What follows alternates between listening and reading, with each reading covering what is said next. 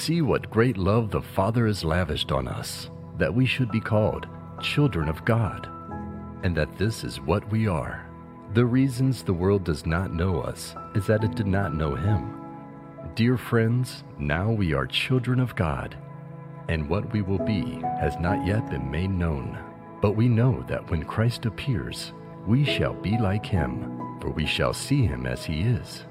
All who have this hope in Him purify themselves, just as He is pure.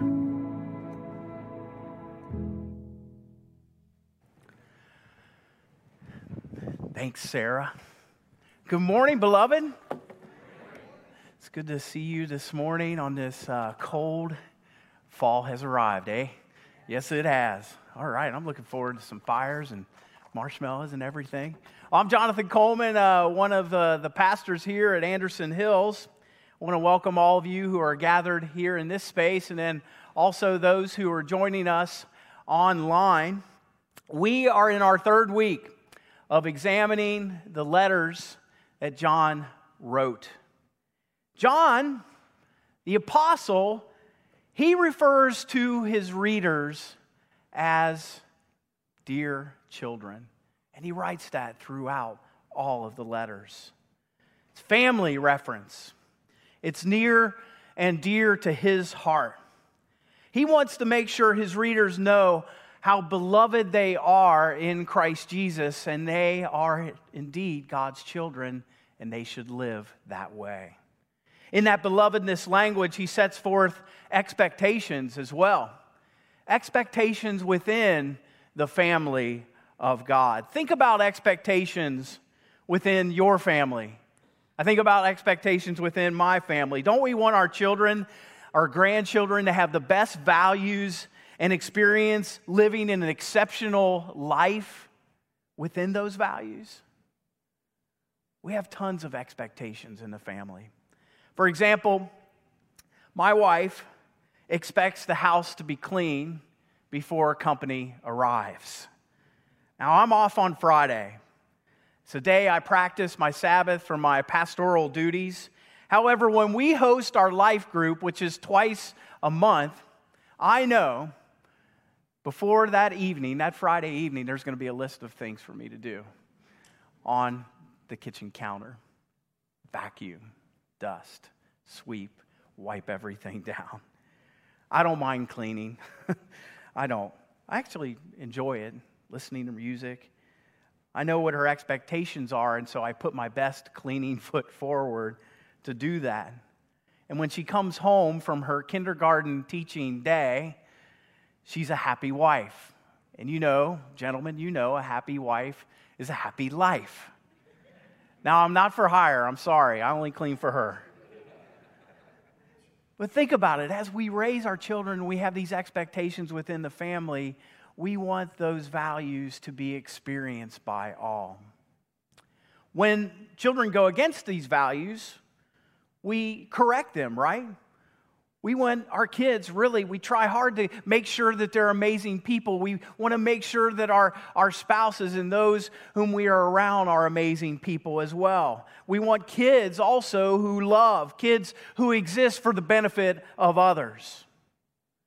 Okay, so I say this a couple times every year in my sermon, and I want to say it now.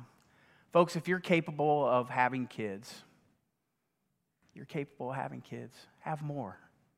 Procreate. I think awesome Christian parents giving birth and raising awesome Christian kids in this world is so needed. Large families of Christians. Okay, so I've said my piece there. But think about it. These expectations, they set behavior. And we will act in keeping with what we anticipate the consequences or benefits to our expectations and what they will be. So John begins chapter 3 with some very powerful statements about what God wants us to know and what He expects within our worldview. And see this, it was just read brilliantly as our sermon bumper, and see what it is here and what it means for us. He said, see what great love the Father has lavished on us, that we should be called children of God. And that is what we are. The reason the world does not know us is that it did not know him. Dear friends, now we are children of God, and what we shall be has not yet been made known. But we know when Christ appears, we shall be like him. We shall see him as he is. All who have this hope purify themselves just as he is pure. God calls out to you, my friends. It's an amazing statement that I believe God sings over us. I would sing over my kids, especially my daughter, Emily. I was in seminary and I was a student pastor, and we had this parsonage, and of course Kim was teaching in Forest Hills, and I would be with her 3 or 4 days a week, and I would sing a song over her. It was by Frankie Valli and the Four Seasons, believe it or not. It wasn't an 80s song. And it was called, I Love You, Baby. I would sing, you're just too good to be true. Can't take my eyes off of you. You be like heaven to touch. I want to hold you so much. And then the chorus, you know, it crescendos with the horns. And then I'd go, instead of baby, I would say Emmy. I'd say, I love you, Emmy, and if it's quite all right. And she would dance around like this. She would just, and I would sing over her, and she would love it. I'd pick her up. That's our song. She's getting married August 20th. Guess what song is going to play? I Love You, Baby. Anyway. She knew she was my daughter. And I loved her. I still love her. God sings over us. And the proclamation is, you are a child of God. John says his love is lavished upon you. It's a profound, powerful, simple statement. And sometimes it bypasses us like a stranger going through a crowd. But it shouldn't. We're children of God. And God wants us to live like that. John emphatically states, did you catch that exclamation point? And that is what we are. If you believe it, it becomes a state of reality of who you are and your identity. Claim it. Claim it now, child of God, beloved daughter, beloved son, adopted. This sung over you. You see, Jesus the Son sacrificed everything so that you can inherit that adoption into that family reality. And we're in it together, brothers and sisters in Christ, my friends. Within the parameters of that family, yes, God has some expectations, and we have expectations of God, and we also have expectations of each other. So here are some things that you can expect from God. First, we have the expectation of experiencing God's presence daily.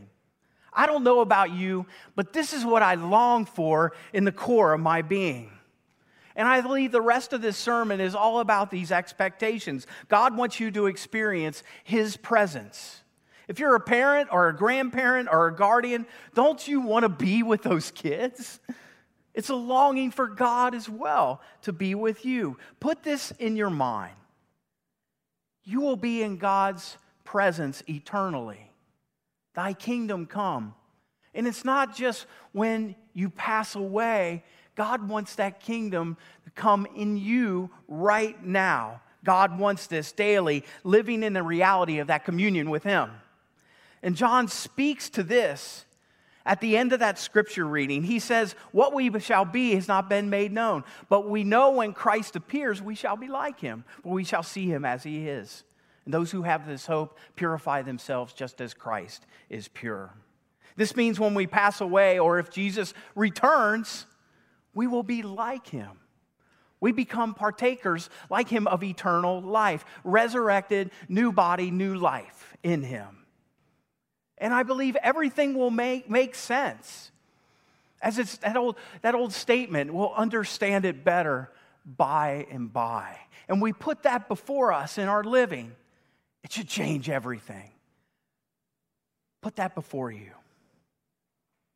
He says those who have this hope, they purify themselves just as Christ is pure. Because believers have hope and anticipate being with Jesus for eternity, they pursue that pure life. There's nothing better than joyful obedience unto the Lord.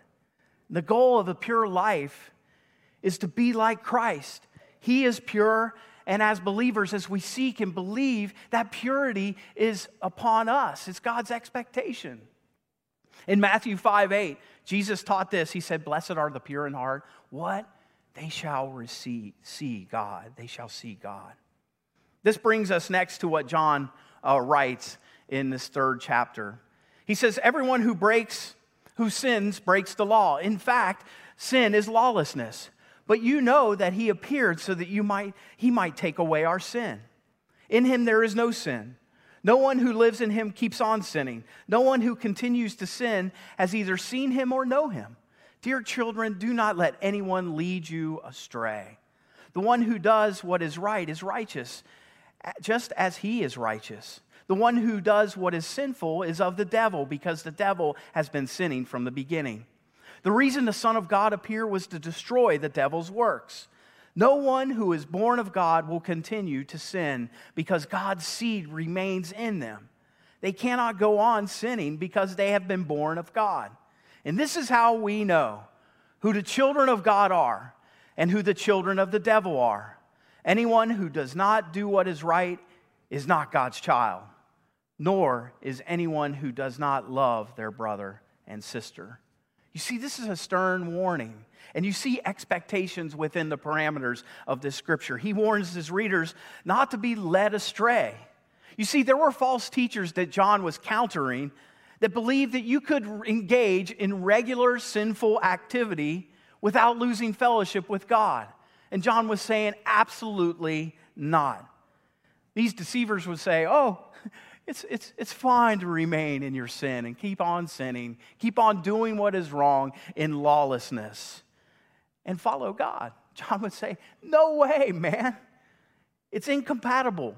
And it was deception. There's a Greek word that John uses. Let's peek at the Greek. It's this word, anomina, the practice of sin and the condition of lawlessness. You see, Jewish thought associated the concept of sin with anomia because it typically involved being disobedient to the Mosaic law, the law of Moses.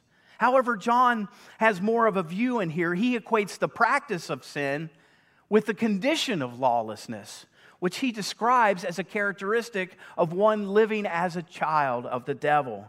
In other words, the practice of lawlessness reveals that someone is living opposed to God's ways and practicing the deeds of evil. And this is outside the family of God living. You see, light and darkness cannot have fellowship together, and John writes that. John is basically saying, if you are living outside the family of God, and if you're outside the family of God, you are associating yourself with the enemy. As followers of Jesus Christ, we have to take sin seriously and be diligent about putting it to death by the grace of God and the help of God. So if we say one day, we believe that we'll stand before Him and yet persist living in opposition to God's character, we really prove that we don't expect to ever actually face our God or experience God's presence daily. You see, Jesus Christ came to remove us from our sin and cleanse us from all unrighteousness. And we need to do everything possible to rid our lives of sin.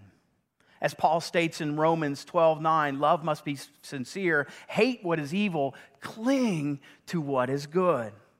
That's why Anderson Hills has so many resources for you to help you live a life of holiness in the Lord. For example, we have the Break Free class November 1st. We have inner healing prayer. If there's anything you need, please call. Please call the church. Also, I have many references to amazing Christian counselors to help you move into the direction of God's will and God's ways. You see, God wants us to always be in a state of expectation where we'll always be ready to see God face to face. It's easy to think of the Christian life as just one of the many things that we have to check off during our daily to-do list. But our God is very real. and will one day stand before him, what impact could the knowledge of that one day you will see God have on your life? You might want to put a sticky note somewhere and name and claim that. I've been seeing a spiritual director for the past 2 months. I've never had a spiritual director in my life, and it's someone who counsels you, your spiritual life to help you grow, maybe as a lay person or as a clergy person. And I've been seeking with all of my heart a double portion of God's Spirit to be upon me. I want revival in my life. And so I sought out a person, a brother that is a licensed counselor, and he's also a spiritual director for me. And his name is Richard Lehman. And I spoke with our lead pastor, John. I said, man, I want to start this journey. He said, go for it, brother. Go for it. And last week, Richard gave me a teaching that I've been beginning to practice each day. It's called the Daily Examine. Today, I want to introduce you to this tool, because I really want you to have that time of examining your conscience, but also experiencing God's presence daily. And I hope it blesses you as it is blessing me. It's a daily examination of conscience, like I said, and it's a prayer to help you see where God was active in your life during the day. And I believe it also helps guard our hearts and our minds against sin. And when you pray it every day, you'll begin to notice God's presence more easily in your day as you review it. It's wonderful to do at the end of the day, but you can also do it in the morning after your day. The first thing, A, is presence. Always remember that you're in the presence of God in a special way when you begin to pray. Ask God to be with you as a beloved child. Ask the Holy Spirit to fill you and give you insight in the now and mindful of the now. Next is gratitude. Recall 2 or 3 things that happened today for which you're especially grateful. Savor those things. Then thank God for these amazing gifts that were given to you. Review your day from start to finish, noticing where you experience God's presence. Notice everything from large to small, from enjoyable interaction, maybe with a friend, or to feel the sun on your face where you experience that, or an interaction where you felt the presence of God. And also, when did you choose to love? When did you choose to do God's will? And when were you loved by someone or felt loved by God? Next is sorrow. You may have sinned during the day or did something that you regret. Express that sorrow to God and ask for forgiveness. If you sinned against someone, make a plan to seek forgiveness from that person you offended. And last is grace. At the end of your examine, return to a meaningful part of your prayer and speak to God how you felt. We are a feeling people. We are a knowing people. God wants us to experience His presence and know His presence. Know it and feel it. And at the close of the prayer, ask for God's sufficient grace to cover you while you sleep or for the coming day. Over time, as you pray this examine, you'll notice God's presence in the moment rather than just at the end of the day. You'll see your whole day can be a kind of a prayer lived out and experience God's presence in action throughout your day. You see, God teaches us so much, my friends, about remaining in His presence. It's an expectation He wants. And it's something that we should expect as well. And we can expect it too if we seek Him in all of who we are. The most powerful teaching about remaining in Him is in John 15, and Jesus teaches about it in 15:4-11. Let's take a look at this together. He says, "Abide in me and I in you. As a branch can't bear fruit of itself unless it abides in the vine, neither can you unless you abide in me. I am the vine, you are the branches. He who abides in me and I in him bears much fruit. For without me you can do nothing. If anyone does not abide in me, he is cast out as a branch and withered. And they gather them and throw them into the fire, and they are burned. If you abide in me and my words abide in you, you will ask what you desire, and it shall be done for you. But this my Father is glorified, that you bear much fruit, so that you'll be my disciples. As the Father loved me, I have also loved you. Abide in my love. If you keep my commandments, you'll abide in my love, just as I have kept my Father's commandments and abide in his love. These things I have spoken to you, that my joy may remain in you, and that your joy may be filled. One word that Jesus speaks gives us a huge hint about remaining. That word is abide. Jesus said, abide in me, I will abide in you. That's presence. That's holy presence. God has that expectation. We have that expectation. Abide means to remain in. I've had some stomach issues lately. I've made the grand switch from drinking coffee to mostly drinking tea. I found that there are two types of tea drinkers. There are those who like to take their cup of hot water and dip the tea bag in and out. Ding, ding, ding, ding. And then maybe they'll pop the tea bag out and put it around their spoon and squeeze the flavor into that tea. But then there are those, and this is like me, this is what I like to do, that take that tea bag and they tie it to the handle, just like this picture here, and they allow that tea bag to remain or abide in that water. What happens? It gets stronger and stronger. You know, brother and sister, that you are drinking some tea. Why? Because that tea bag abides. It remains in. We can't dink in worship once a week or dink at evening grace. We can't dink when our favorite Christian song comes on the radio. You know, we have to abide. Jesus calls us. He says, abide in me, and I will abide in you. It keeps God's presence near. And he even talks about just as a branch is drawing nourishment from the vine, the true vine, we can constantly experience his presence as we abide in him. While we'll never become sinless, we can wind up sinning less because we're in an affectionate, intimate relationship with a Savior. And he draws us away from evil, away from whatever that word was. We keep his commandments too, he says. Joy remains in. Joyful obedience comes. Abiding in Jesus Christ is like a daily antiseptic. Remaining in him through his word, through Bible study, through spending time with God, through prayer and witnessing and giving and serving. You can expect this to happen in this organic relationship with Jesus Christ. Why? Because we become like him.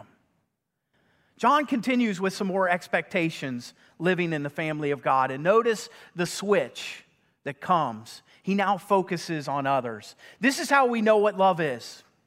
Jesus Christ laid down his life for us, and we ought to lay down our lives for our brothers and sisters. If anyone has material possessions and sees a brother or sister in need but has no pity on them, how can the love of God be in that person? Dear children, let us not love with words or speech, but with action and in truth. Here, John has the rubber meet the road. Our existence is to experience God daily, but also exist for the benefit of others. Existing for the benefit of others. Dr. Tony Evans says it like this, and I wish I could say it like him. In other words, let's have love we can see, not just a love we can say. Let's love with our life, not merely with our lips, with our walk, not merely with our talk. He wants us, my friends, to demonstrate through acts of goodwill, good works, and the kindness of the love of God and the expressions of God. And it happens. It's just these expectations, all of a sudden they start to be passed along to us without even, we just automatically do it. We do it. My friends, one day we'll see God face to face. We'll stand before Him, giving an account of how we lived our lives, account for how we treated people, account of how we treated ourselves, how we were stewards with the time that we were given. Our faith life is always giving to ourselves and others. Our faith is always combined with action. I don't know about you, but when it comes to life, and I think a football coach would say this, I truly want to leave it all out on the field. You know what I'm saying? I want to leave it all out on the field. When I cross the finish line, and I hope you can say this with me, giving all of yourself when you cross that finish line. When you cross that finish line, you're skidding across it, and you're all beat up from living and loving and serving, and you're yelling, "What a ride, man! What a ride!" And I hope you can say that with me today. You see, the best of all will stand before Him face to face. And like that child whose father is like away on deployment, we're not sure when we'll see our Heavenly Father. But we do know this. We will see Him. We will. And on that day, John makes that promise, and he knows about that promise because he spent time with Jesus. We'll be like Him, pure, holy, thoroughly loved, beloved children. Amen? Let's pray together. Almighty God, thank You for these beautiful words of John. Thank You how these words proclaim our belovedness as Your children. My prayer is for all of these who have heard this message, that they would live as Your beloved children, that they would abide in You, Jesus Christ, and that they would see that their lives exist for the benefit of others. We thank You, dear Lord, for the promises that we see in You and the love with which You hold us. Fill us with Your Spirit and go with us, we pray. In the name of Jesus Christ our Lord. Amen.